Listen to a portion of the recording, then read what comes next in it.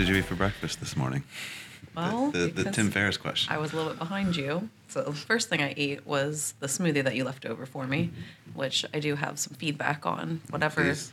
the consistency has been really thick lately, and Avery's been laughing at me when I try to drink it because it's like a brick when I try to. Is your whole sip face it. purple at the end of it? It's like is it a Frosty when they, or like a Blizzard where Yeah. you turn upside down and it doesn't move. But I had that and a breakfast sandwich, and I'm assuming that you had the smoothie. I did, and I agree with your assessment. So I think it needs a little bit more of my coconut milk in it in the mornings to give it probably a little bit longer in the blender. But It tastes really good, though. It is That's good. the problem. It's like you can't eat it, but I know. it tastes really good. I think part of the challenge is that I like, as you know, making the acai bowls on the weekend, and so it's basically the same thing, just Yeah. less blended, and so I'm trying to find that perfect level of blend Yeah. in it. So Well, the ingredients are a 10 out of 10. Yeah. Just the consistency. thank you. Well, yes, I had the same thing this morning as I do every morning except for on the weekends. Do you have any hacks for drinking it? How are you getting it down? You use a straw? Lots of napkins. It is definitely making my face purple in the mornings. So yeah, it's good. Well, let's jump into the last couple weeks of the Vibe. So number 2. Yeah, so these were the first two, I think, of the new year, Yeah. right? Yep. So I'm excited to dive back into it and talk about some of the things that have been going on in the worlds of tech and entrepreneurship and everything else. So one of the things I wrote about, I guess it was last week, was about copyright infringement, because that's a hot button issue right now with the New York Times suing OpenAI and ChatGPT for copyright infringement, and it is a very heated battle. So what are your thoughts right now on that whole thing and just that topic in general?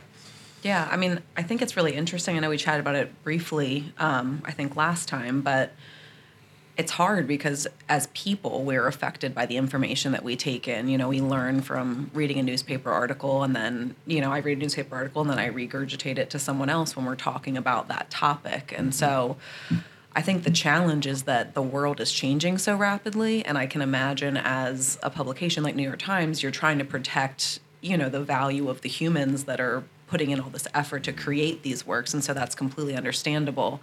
And at the same time, we might have to just rethink what is monetized about the process of sharing information and what's not, what's democratized. And that might force industries to shift a lot. But I think ultimately the goal should be disseminating more accurate information to more people.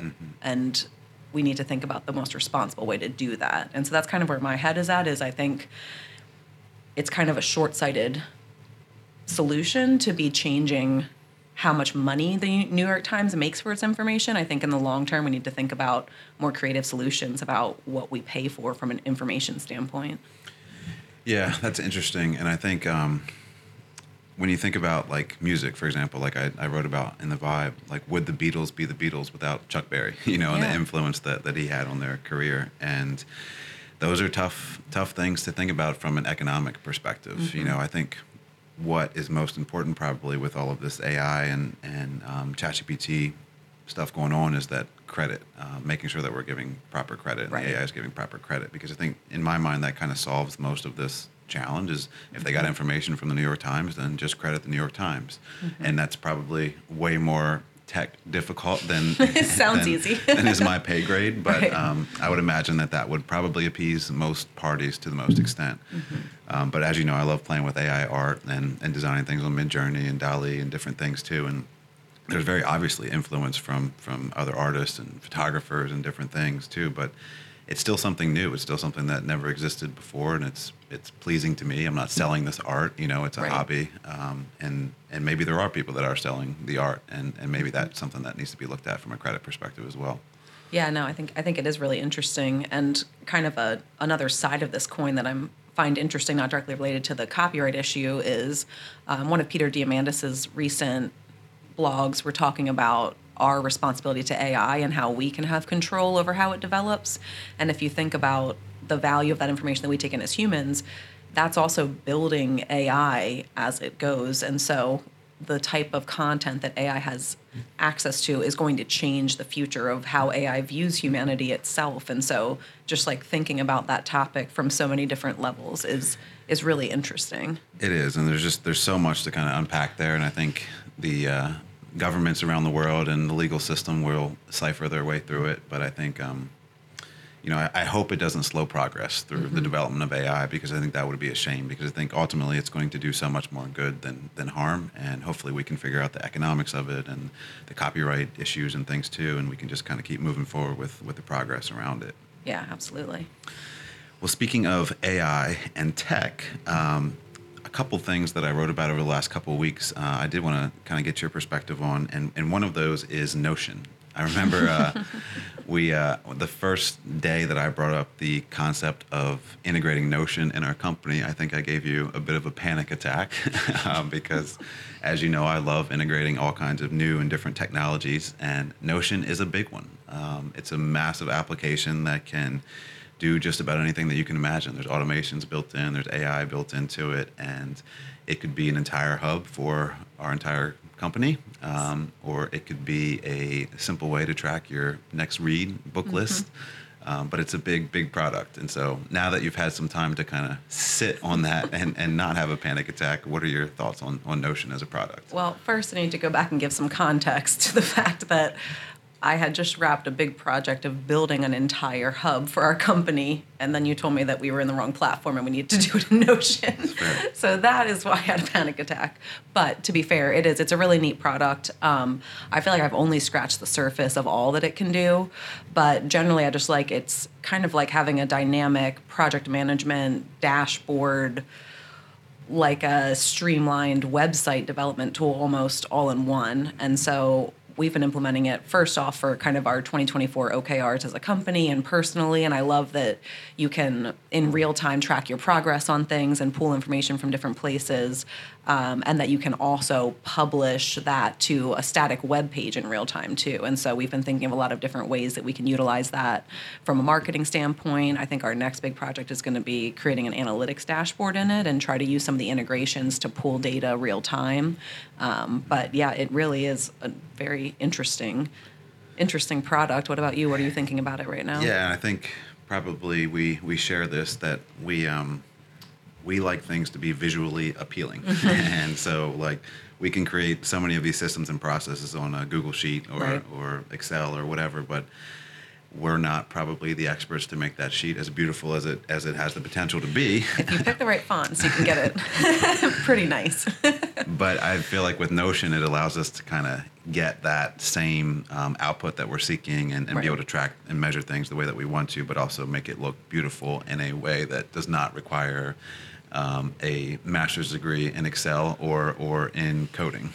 Yeah, and also make it intuitive so when you can look at it and you know what you're looking at. And sometimes a spreadsheet, it takes a little bit of digging to actually pull a takeaway from the data that you're looking at. So I agree. I think there's a lot of uses for it that we're just now getting into, but I'm really excited to dive into some of the integrations that it can do.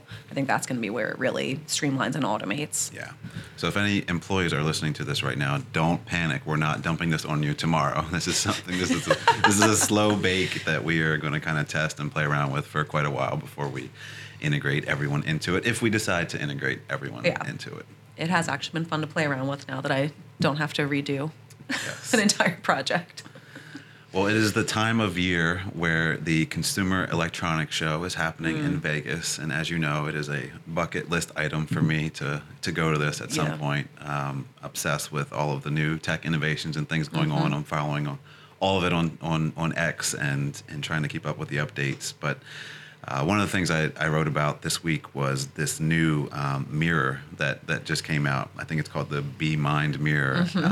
And it's pretty interesting. So it's a mirror that you would put, I would assume, in your bathroom. And in your kitchen. I mean, you could put it in your kitchen, I guess. But as you are looking into it, it's kind of like the mirror on the wall. It kind of reads your mood, it reads your facial expressions, and it offers you either positive affirmations or a meditation to try to put you in that right mental state. But it's also analyzing your skin health and giving you recommendations about what you can do to improve it. It's guiding you through your teeth brushing, which may be an Our interesting children thing to could do, use but that, certainly yeah. Avery and Ford would benefit from that. But how would you feel about having AI in the bathroom from that Oh, perspective? I didn't think about it from that wide of a perspective. Yeah. Yeah. As you were first talking, I was thinking I love it, and then thinking about all of the things in the bathroom. I don't know that I love all of that, but I mean, we have our bathroom kind of sectioned out a little bit. I think the idea of using it for skincare, health, affirmations, all of that is really exciting. I mean, it kind of reminds me of, obviously we do Tom Ferry coaching, as you know, and he always talks about how he puts his affirmations up on the mirror, like writes them on the mirror or puts Post-it notes up. So this is kind of like 2.0 of that, and something that's more intuitive and is reacting to you in real time. So overall, I like it. What about you? I mean, how would you envision using it? Yeah, I want to get one like as soon as they're available. I'm excited That's about what it. I figured you'd But say. I haven't done enough research on it, but I think it also has some sort of like screen built into it where like you said, like our positive affirmations for the day or our goals or whatever, I think we might be able to project those on that mirror. So we don't have to write in erasable marker or in Post-it notes and have those up there too. Yeah. So Do you have any concerns over privacy of something that's filming in the bathroom? I'm not a big privacy I know you're person. I not, know yeah. it's so important to humanity, and there's a lot of reasons why we should be concerned about privacy, but I just feel like whatever is available in my world is I don't care. It's all out there. It's all out there. And so it eventually probably will be at some point anyway, but no, I don't have the privacy concerns about it. And I think there's a lot of protections in place now for companies making sure that that's not as big of an issue maybe as it has been in different times. Hopefully. I don't think many people want their bathrooms filmed and distributed, though. So. No, although it would be sometimes a motivating critic maybe when we're stepping on the scale. Social accountability. Yeah. Now, one of the things I love about that, though, too, and just with technology and science in general, is I feel like human imagination comes up with these ideas. I mean, literally, Snow White, the magic Yeah. mirror, and now technology is catching up. And another one that I think also came out at CES is, what is it, Bali, the little Bali, robot? yes. And it reminds me so much of WALL-E, which is also very similar, but this little robotic companion that kind of rolls through the house with you. And one of the things that I think is really neat about it is the projector. So you could say, like, put on a workout video for me, or project my text messages that are coming in, or my emails. And I can imagine, I mean, I say cooking, not me cooking, but I can imagine you Yeah. cooking dinner and it projecting your emails up. And, you can talk through, hey, I want to respond to this one this way. But what are your thoughts on that? And do you think it'll take off? Because it sounds like this has been tried before without a lot of success. Yeah, I think the biggest struggle that a lot of these companies have right now with these products is the mobility of it. And so obviously, homes are dynamic and they have stairs in them and they have obstacles and pets and kids and everything else. And I think trying to navigate their way through the complexity of that that space is often challenging. But assuming that it does work and can follow me around the house and update me on my emails and text messages and project them up on a screen or on the wall or whatever, I think that would be really cool. It's something I'm definitely interested in. I think the difference now, probably from when this was first tried a couple years ago, is obviously the AI integrations that it'll have put in place in it. And it can serve as like a little security bot for your home. So we can see where Maddie is when she's roaming around the house and up on the couch when she's not supposed to be. And I'm curious if it'll allow us to yell at her through the We can already do that bot. through the Ring cameras. That's true.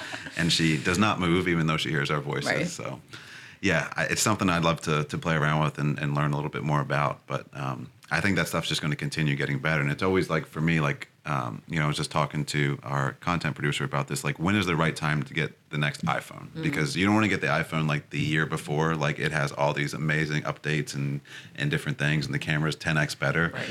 You kind of want to find it like at that sweet spot where they've just like broken through with all of these new innovations, and you can use it for 2 or 3 years before having to shell out a new update or expense for a new phone. And I wonder where that line is with some of these products too. That makes sense, and I think part of the reason why now might be a better time than previously is the AI and the smart technology throughout the rest of the home is also catching up so that it has the capability to do more things. I mean, some of the things in the press release that I was looking at were saying it can feed your dog for you, water your plants for you, turn on the oven, whatever the case might be. But as everything is tech-enabled, I think the capability of that is great. I mean, that's something that'd be exciting to me is like, hey, go check on the dog, see where it is, feed her, does she have enough water, give her some water, just actually being able to do those things in real time is pretty interesting. Yeah, it's super interesting. I think probably the next iteration of that is that it will just do those things. We don't have to tell it to do those things, that it'll just know, hey, the dog needs water or food, or she's making a mess right now. Let me alert the owners, Right. or whatever it might be. But I think that'll be a cool iteration eventually down the road that'll come out as well. Yeah, and one that I see you getting as soon as you humanly can is the new transparent TV. That is a pretty cool one. It is so cool. Yeah, It's probably on order already. it's one of those things that like I don't know what a practical use for that thing will be other than using it as a TV, but it just looks really cool. Yeah. And so it'll be fun to have one of those on the wall or on our TV stand and see what it does. But it's really neat. I don't know if you've seen any of the videos around it, but you can see like splashes of color just coming up out of what seems to be air because it's so transparent. Yeah. It's a neat technology, and I think what's interesting is to see what else comes from that specific technology. Like we have doors in this office that are glass. Can those doors all of a sudden become a screen and tell people the agenda for that office for the day? That's a great idea. Could we throw up notes on there for people that are passing by? Or I'm prospecting right now. Could Yes. be there when it needs to be. And Yeah. So I think there's a lot of cool uses for that technology that could come from that. But initially, it's just a cool thing, and I don't know how necessarily I would use it, but it would be a cool thing to own and have. Well, I like the idea of it from a design perspective because I think logistically, and I think a lot of women feel this way, not to stereotype, but the TV over the fireplace and like the main focal point of the house is not the most visually appealing place for it, but it's the most practical place. And so even in our house, in our living room, it would be neat to have something that just looks like a clear frame when it's not on, and you can almost, or make it look like a piece of art, and then you turn it on and it's a TV. So I think that would be a really, not practical use for it, but a way to make it, make sense. But speaking of design, that was something that I was really interested in that you've been talking about, because I feel like the design world and the trends are changing a lot right now, and it's kind of having a kind of like an opposite swing from where we've been for the long time, where for the past couple years, I think a lot of the trends have been very minimalist, very like white and gray and kind of blank. And it feels like designers are moving in the exact opposite direction now. And you mentioned trends like painting your ceiling the same color as your walls, or I've seen a lot of things about more like handmade, intricate patterned wallpaper or tiles, or just things that are more personalized and intricate. And so I'm kind of curious your take on that, because our house is not that way at all. No, it's not. And I'm kind of ready for some change there. I think I embrace this new deco or whatever they're calling it these days in terms of a trend. And I think what is interesting is I think you can have a home that flows well and that's cohesive, but each room having its own personality too, which I really like. And I know we've just recently done some things in our bedroom to kind of make it a little bit more that way. But I think playing around with, like you said, like local goods and art and knickknacks and things that you can put around the home, and also playing around with the paint colors and the furniture and the angles and the edges and things too, that I think can really make a space feel more interesting. And it seems like where we're leaning into as far as the trends go with residential is almost in the direction of commercial. There's a lot of beautiful restaurants, speakeasies and different things that like have that kind of vibe now that we're seeing in the homes a little bit more than we used to. Yeah, I agree. I think of like a boutique hotel, when you go into the lobby, it's not just all white anymore and modern and stark. It's a little bit more interesting than that. And I like it too. I just always struggle, I'm a minimalist, and so I don't like a lot of things around and clutter. And I think a lot of people feel that way, where they feel stressed in a space that has a lot of stuff in it. And so finding that balance is going to be interesting. But I do feel the same way. I'm kind of tired of white walls, and I'm very tired, not to offend anyone, but of the all gray everything look. Like I think we need to go ahead and get rid of that. Can we bury that forever? Exactly. The gray look of all builders and flippers and floors and just walls and cabinets and everything. It's just a storm cloud. It is, color. and it's just so depressing to walk into. I'm so over it. Yeah. And I feel, and I know I'm going to be probably crucified for this here locally, but the farmhouse trend too. I'm done with it at this point. I'm so over it. What are your thoughts on that? I like that look, but I just think it's been overdone. And I think you can take it to the most modern version of it to make it still interesting. And you can take a farmhouse like basic, because it's hard to change the exterior of your house. If you've picked the white siding and the black windows and that look, it can be a little bit hard to switch that up. But I think you can take little design elements like the kind of front door that you pick, or I don't know, like changing a dormer that's like this to a shed roof, something along those lines, and then inside kind of go for more of that visual interest and more color and more modern shapes in order to get you past that Chip and Joanna Gaines, as much as I love them, that typical farmhouse style. I think that the overall trend seems to be towards like uniqueness, like personality and uniqueness. Like I think we're just tired as a society of having the same house, right, next to the same house, next to the same house, and the same goes with interior design, exterior design. I just think that people are ready for something a little bit more unique and interesting that reflects their own personality. I agree. I will be interested to see how that plays out in a real estate perspective, because when you do pick things that are so specific to you, it's going to make your house your happy place. You're going to love it, but are you going to narrow your buyer pool a little bit? And I'm just curious to see how that plays out, if everyone's sensibilities just change, where they're more open to bold colors and they're more open to wallpaper and prints and things like that, or if people will customize their houses and then when it's time to sell, kind of go back to more of the basics. We'll have to see how that plays out. Yeah, that's a really good point that I hadn't considered. It'll be interesting, and I think trends, especially in a rural area like we live in, come slowly. And so I think we'll have some small test cases to kind of play around with to see what that looks like from the real estate perspective as well. Yeah, but I wouldn't recommend people do this to like their rental property or the house that they plan to live in for 1 year. It's really when it's your home that you kind of feel rooted in is when it's the right time to make it yours. Yeah, I totally agree. So kind of shifting gears, a big topic that I wrote about this week was the cost of higher education. And you and I have had this conversation quite a bit. And obviously we both went to college, both have multiple degrees. And Rachel, for those of you who don't know, is much, much smarter than me. And she got a full academic ride. And so I was the goofball in school that did not and had to kind of work my way through it. But I was so fortunate that in our state, there's a program, it used to be called the SEED program. I'm not sure if it's still called the same thing or not, where I was able to go to school for 2 years for free locally at the community college before transferring to a larger university. And that just made it so much more practical for me because I did not want to take out massive loans and debt. And because I was such a goofball and pretty average student in high school, I was nervous about taking out these massive loans. And what if I failed? What if I didn't do well in college? And now I'll be stuck with this, as I'm trying to start out my life. But even since then, I mean, we've been out of college, for 12 years? I don't want to add that up. A while. But costs have risen like 30 and 40% since then, like far outpacing like the rate of inflation. And so it gets to a point where, is it worth it? Is that experience worth it? Is it necessary to get the jobs today that kids are interested in?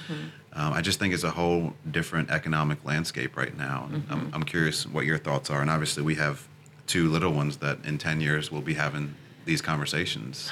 Yeah, I think it's hard because I think there's not a one-size-fits-all answer to this, in my opinion. I think there are people who, by the time they're in school, they kind of have a natural ability for something and they know what they want to do and they just jump right into it. And also, to be honest, it is a luxury to be able to go to a 4-year college, and not everyone is fortunate enough to have that luxury of time just to not be making money or the money to spend to actually do that. And so I think it's an invaluable experience as a human. I don't think that I was ready to even think about what I wanted to do for the rest of my life when I was 18. I really admire kids today that do. I mean, we have multiple real estate agents in our company that are 18 years old that just took the initiative to say, this is what I want to do. I want to jump right into the working field. And it takes a tremendous amount of confidence, I think, at 18 to do that.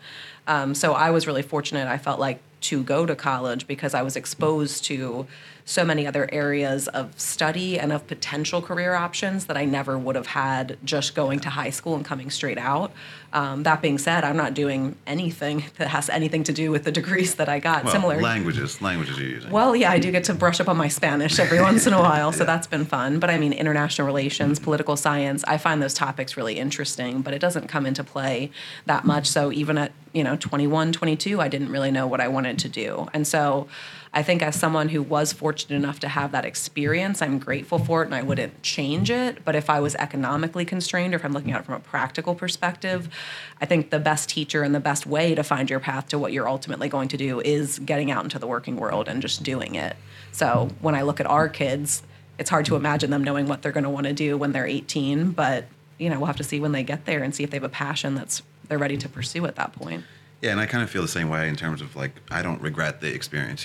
For me it was life changing growing up in a small town of 3,000 or 4,000 people and never being exposed to a variety of different cultures and experiences and I think that was kind of eye-opening for me in such a positive way. It made me more worldly or whatever you want to call it. But I think it was a great experience. But just like you, obviously, I'm not in foreign policy right now. Right. And so as much as I'm interested in those things and those topics are so much fun and interesting to study and learn about, the economic value for that it just isn't there. Right. And same thing with education. We were both teachers and we did what was necessary to become teachers. And I do think there's elements of that specifically that we can carry over to business and real estate and things too. So I think there is some level of economic value to that. But imagine if we got an undergraduate degree and then continued with a graduate degree in education and then we're just teachers for the rest of our lives. And think about how long it takes to get an ROI out of that degree. Yeah. And it's really a shame because teachers, as we all know, are not compensated like they should be. And that's a big systemic problem, I think, in this country specifically. But that paired with the cost of education today makes it almost unattainable to have, a middle or middle upper class lifestyle as a teacher. Yeah, agreed. I think it's really hard to make that make sense from a math perspective, the amount of money in to the amount of money out. I totally agree. And I think the intangible benefit really is the way that college teaches you to be a critical thinker, teaches you to be maybe open to different perspectives, to consider things, to just become a more well-rounded human. And that does transfer into whatever field that you take on. But again, if you're being practical about it, it would be really hard to make an argument that it does make dollars and cents. But I will be interested to see, kind of like we were talking about the copywriting and, the value of journalism and information, what people are willing to pay for different services. I think education is going to change drastically with AI over the next couple decades. And I'll be curious to see if people have such a customized, tailored education in the K-12 system that they don't need to go to college to be exposed to things that fit their natural abilities and their natural passions, because maybe their educational experience will be so fine-tuned to who they are as a person and their abilities that by the time you're 18 years old, you actually have a pretty good sense of yourself and you know what will make sense for you to at least try out first. Yeah, and I think that's just, it's such an evolving topic, education in general, whether it's K through 12 or higher education. Yeah. I'm super curious to see what the next 10 years look like. And I think it's, we don't even know the conversations that we're going to be having with our kids at that point because the world's going to look so differently. And Avery may be all of our bosses by then anyway. She'll be there when she's 12. Yeah. But can you imagine if Ford had a personalized AI tutor, what he would be asking it and what it would be teaching him? I cannot imagine. Yeah, they would be Lego towers the size of our house. Yes. Speaking of our household, one thing that I didn't expect to see in the vibe, because Maddie does misbehave a good bit and isn't always at the top of your favorite member of the household list these days, but is your recent change to her nutrition to kind of help keep her around a little bit longer. So you want to talk about that? Yes. Maddie is not the best dog I ever had. She's a fine dog. She's the second best, but she's also the second dog you've had. That's true. Yes. And so, yeah, it is, regardless of how you feel about animals, it's sad to see them age when they become such a part of the family. And Maddie was our first child before Avery. We got her exactly, I think, 1 year before Avery was born. And so that was kind of our first venture into that. And she's grown up with our kids. She's grown up in some ways with our marriage. And she's kind of been present through all of those things. And so seeing her get out of bed a little bit more slowly, and then take a few steps with a little bit of a limp before she makes her way outside is challenging. And so if there's ways that we can improve, the remaining years of their lives, I think we should absolutely try to do that. And so I found this Science Diet food. She's been on Science Diet for forever, and it seems to do really well with it. But this particular blend has both nutrition elements in it that help her lose weight, because we've been bad parents and let her gain probably a few pounds more than she should. I blame Ford because he's just a perfect eye level for her where she can steal all the snacks. She does steal his food, but it also has glucosamine and some other elements to it that really help her joints. And I have seen a significant improvement. I don't know if it's just the weight loss that she's had, or if it's the blend of both that and the nutrition related to the joints and things. But she hops out of bed a little bit more spry, makes her way to the door just fine, and stairs seem to be a little easier for her. So whatever's in it seems to be working, and I'm curious to see if that continues or if it's a temporary fix. But she's what now, 9 years old? Yeah, be 10. And for a red bone hound, she's getting up there in age. She is, yeah, and she's been getting some compliments on her weight loss too. Every time people come over, they're like, "Oh, Maddie, you look great." So it's working. So she's still got that gray beard. We can't fix that problem. Well, I guess we We could. could. But, It would be interesting to Yeah. see. Avery probably has already tried, I'm sure. But no, she's a good dog, even though she jumps up on the counter at times and gets on the couch and steals food from our kids. She's overall a fine specimen. She's fine. She's She's much better than the cat, at least I will say that. Much better than the cat. So Maddie and then Luna down Yes. here. Yeah. There's the disparity between those two is not this. It's significant. Oh, It's, wow. Yeah. As you know, I'm not a cat person, so Well, Luna's an odd one too. So she is. Well, speaking of diet, I recently discovered some new protein bars that I think you have been enjoying as well. they are very good. They are Papa Steve's is the brand, Papa Steve's protein bars. And I stumbled upon them at one of our new grocery stores in town. The pharmacy Yes. in Milford, which if you haven't been, anyone local should definitely check it out. It's incredible. It's kind of like a mini Wegmans or something like a Trader Joe's. And so it's a Yeah. lot of cool things that you can find in there that you may not see otherwise. But I found these bars in there and I love them. I did a little research on them, and they are made fresh every single week out in California, and then they're shipped over here, and I feel like you can taste the freshness and the way that they make them. What are your thoughts on those? They're really good. I know the first one you got was like an apple pie flavor essentially, and that was really good. But personally, I'm not a big like fruit, besides just eating fruit, like fruit flavored person. And so I love I think we got like a chocolate almond coconut one or something, and that one was really good, kind of like an almond joy flavor. But all of the flavors have been really good, and I do agree, anything that they're making fresh to that level is always going to be really good. It reminds me a little bit, it's not quite as crunchy granola-y, the other ones that I like, but Perfect bars, which are like refrigerated and just like feels like real food and not something that's so ultra processed that it can just sit on a shelf for 5 years and still be good. Makes you feel like you're eating something that's a little bit better for you nutritionally. Yeah, I agree. And we talked a little bit about what our breakfast routine is. I'm curious what we get stuck in ruts a little bit with our food, and so how would you describe a typical day of eating for us? A typical, probably, I mean, obviously we're together all day, but we eat different things. I think you probably do a better job right now of fitting less processed food in. And so that's kind of one of my 2024 goals, is to do better with that. But I mean, for me, it's usually either a Perfect bar or a frozen breakfast sandwich and your leftover smoothie first thing in the morning. Lunch, a lot of times, is frozen Asian entrees because you don't love Asian food. And so I just sneak it in wherever I can when I'm choosing my own food. So I like the P.F. Chang's like frozen dumplings, make those a lot.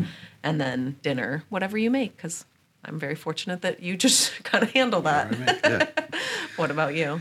Yeah, I mean, obviously breakfast is that smoothie pretty much every day, unless it's the weekend, and then I splurge on a acai bowl, and every once in a while a bacon, egg, and cheese sandwich. A surf bagel, as Ford surf calls bagel, it. Yeah.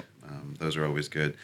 But lunch, I get into these like habits, and so right now my particular habit is I am drinking bone broth as my appetizer for lunch, which I really enjoy, and it's super filled with protein and filling and everything else. I have some sort of a small sandwich with like keto bread. Like lately it's been just a simple peanut butter and jelly, but sometimes it'll be lunch meat or whatever it might be. And then I usually end for dessert with one of those Papa Steve's bars. Thank you, Papa Steve. That's my current lunch routine. Sometimes it's salad, sometimes it's different things, but I'll probably play this out until I'm tired of it and then switch it up. But our dinners at home recently just got a new revolution. In Your terms Christmas of gift. My Christmas gift. We got a what is it called? An air fryer. An air fryer. Yeah. Not a deep fryer, an air fryer. Opposite end. Yes. And people have been telling me to get an air fryer for, I don't know, probably 5 years at this point. Every time I see someone that has one, that's all they rave about. And I've just been kind of pushing it aside. And finally we have one. And now I am one of those disciples. Yeah, pretty much every night something comes out of the air fryer. Everything from like sandwiches to meats, and you've really done a lot of things in it already. Yeah, last night I think it was a venison steak. Oh, I thought it was beef. I didn't Yeah, even see, know. I tricked you. You know, making you That eat was good. healthier. You don't even know it. But it was really good, and it just has like a healthy-ish kind of crunch to it that you can get kind of from frying different meats and things, but it doesn't have any added oil or anything in it. So it's delicious and also kind of healthy. Yeah, we got one for my parents too, which was fun because my mom's always monitoring my dad's fat intake, and so I thought it was kind of like She's a very little. on top of that. Yes, it was like a little gift to him that he can have some of his foods that he likes without getting in trouble. Yeah, absolutely. Well, the last place I want to go today is comedy. Oh my. You and I think, both share a love for stand-up comedy. We have gone many times to the Cellar in New York and different comedy clubs all around the world, and it's one of my favorite pastimes. And I think it's I don't know, when you're sitting there and watching a stand-up that is just in his element. He has control of the room. He knows, what he's going to say, how he's going to say it, and you can just feel like the expert approach that this person takes to his craft. It's refreshing, it's inspiring, and it makes you kind of forget about everything else that you have to do and all the other worries and struggles that you have in the world. But recently we just saw the new Dave Chappelle special, and The Dreamer. yes, Dave does not come without controversy, but I think there's very few people on the planet that would not suggest that he's one of the top 3 or 4 comedians maybe of all time. For me, he's probably in top 2. What are your thoughts on that special and Dave Chappelle?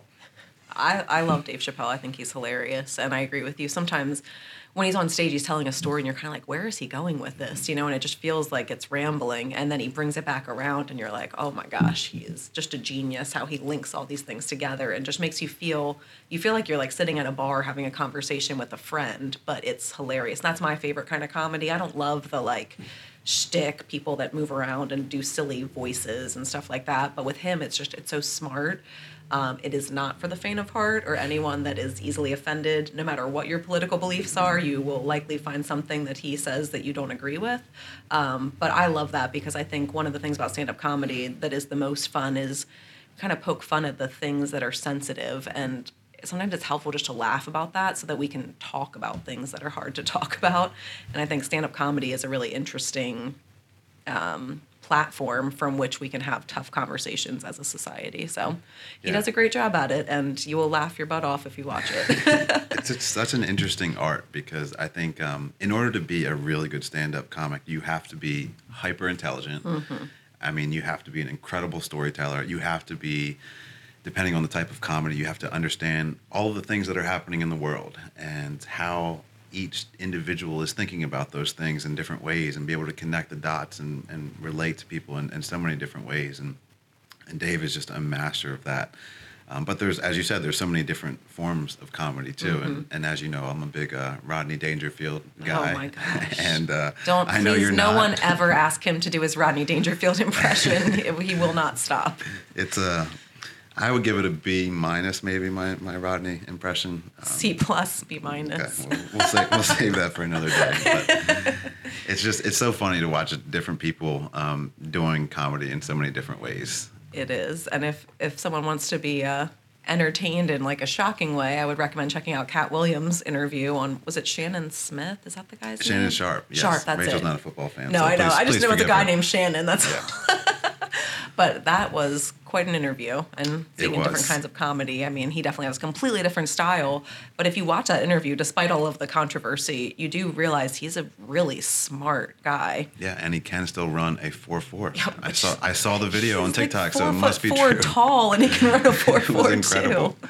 That was one of the funnest shows that we went to live. It was just such a cool experience because, first of all, it was I think probably 5 hours long. Like I mean, there were like 4 people that opened for At him at least. least, and like an MC to the show. The energy level was through the roof the it whole was time. crazy. It was just so much energy, like you said, and I loved every part of it. But it was the longest comedy show I've ever been to, and probably the hardest I've ever laughed. And one of the things that Kat said in the interview that he did was he only brings comedians with him to open that he believes are truly funnier than him. And I felt like, to be honest, the opening acts were just as funny, if not funnier, Yeah. than him when he came out. Yeah. It was a really good one. Yeah, he did. And the guy that was the MC, didn't he run for mayor of DC? Didn't we see Yeah, like he right did. after that show we were in He DC did. and he had posters all through the city running for mayor? Yeah. Like what in the world? It's such an interesting mix there. But yeah, it's the world of stand-up comedy is just fascinating to me, and just the lives that these people live, because they're all night owls. They have to be, and Right. so they're sleeping all day and then out all night. And there's the stigma of drugs and alcohol and everything else that goes into it. That's just so fascinating how these people, they're so intelligent and usually come from difficult upbringings Right. too, and like adversity in their life. And I think that's part of the thing that makes them so funny. And when we think about the funniest comedians on the planet, one of the things for me that it seems like many of them have in common is there's some sort of ethnic diversity there.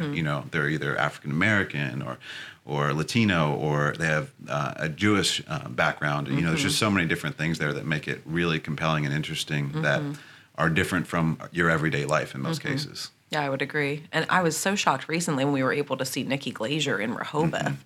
It was funny because we went down there and half of the people that we know were there. We hadn't even planned in advance. But, I mean, the fact that she came to Rehoboth is pretty incredible. And that was another, she was very dark. So you can tell she's been through some things, but it was hilarious. We were cracking up the whole time. Yeah, it was a fun show. But yeah, we need to plan our next comedy trip. And I'm thinking New York in the spring. yeah, that sounds fun. All right, well, episode number 2. Episode 2 in the books, and I look forward to the next one. Yep.